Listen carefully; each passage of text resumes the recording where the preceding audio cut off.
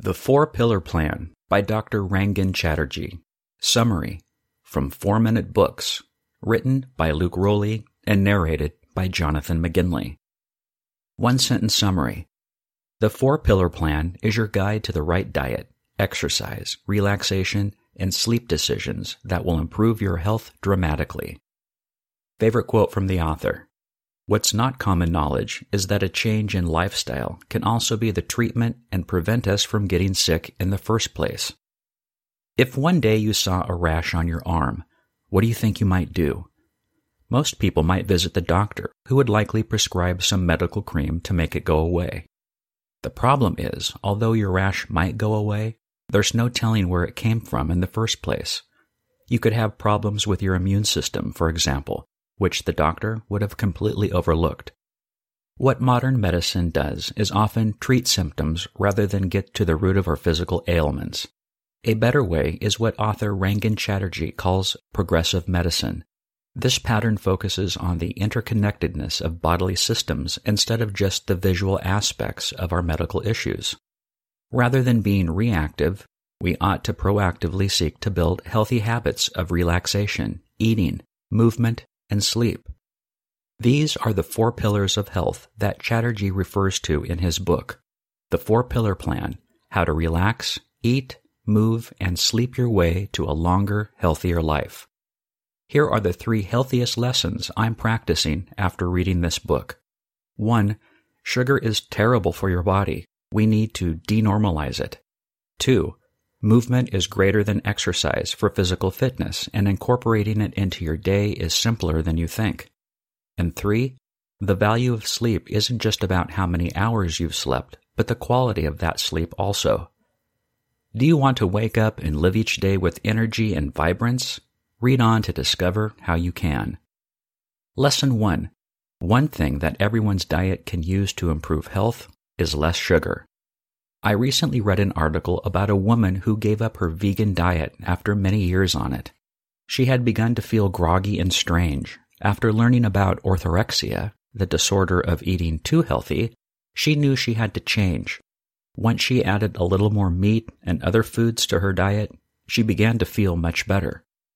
In the comments, I saw some vegans disagreeing with her decision, but their thoughts reflected something I was thinking also. It's the truth that we're all different, and foods affect each of us in various ways. But one thing all doctors can agree on with every diet is that we consume far too much sugar. You may think you're good at avoiding sugar. Unfortunately, its normalized nature in our lives makes this hard to do. Our breakfast cereals, granola bars, sports drinks, and just about everything you love to eat is riddled with the stuff. To fight back, we each need to denormalize sugar. This starts with knowing what's in the foods you already eat. Check labels before you buy. Be careful to learn and watch out for the many different words that companies use to disguise sugar to get you hooked on their products. Anything ending in OSE is a sugar, so watch out. Lesson 2. Focus on moving more throughout each day rather than exercising too little or too much. Did you know that people who regularly run marathons may develop similar heart conditions as people who don't move much each day? A problem that many of us have is that we either exercise excessively or not enough. And what's worse is that we maintain the mentality that it must be an either-or thing with exercise.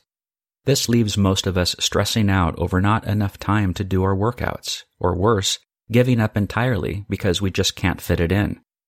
A better way is to focus on movement each day rather than exercise. According to the author, we should make this a change in how we speak too. We should remove the word exercise and say movement in its place. But how can we get more movement in our schedule? The easiest option is to incorporate more walking. I've had a Fitbit for nearly 5 years now, and that little reminder it gives me to walk each hour is really helpful. Sticking to my walking habit has helped me lose weight multiple times after regaining it. Thanks to walking, I've maintained a steady weight over the last 5 years rather than gaining. Additionally, trying some simple strength training exercises can help. These don't have to be strenuous or time-consuming. They can be as easy as doing a few lunges, push-ups, or squats on your break at work. Lesson 3. Quality of sleep is a vital component of overall health that you may be overlooking. Have you ever wondered why you feel grumpy or tired all the time? It's interesting that so many of us struggle with these and other frustrations that we fail to realize that the solution is simply improving our sleep.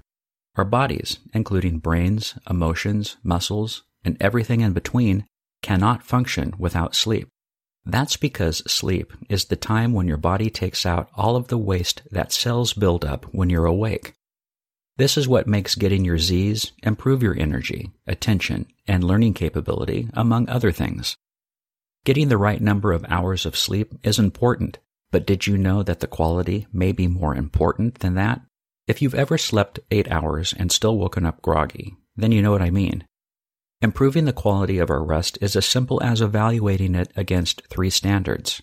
The first being, do you feel refreshed when you're awake? Second, do you wake up around the same time each day without an alarm? And third, can you fall asleep within 30 minutes of laying in the bed?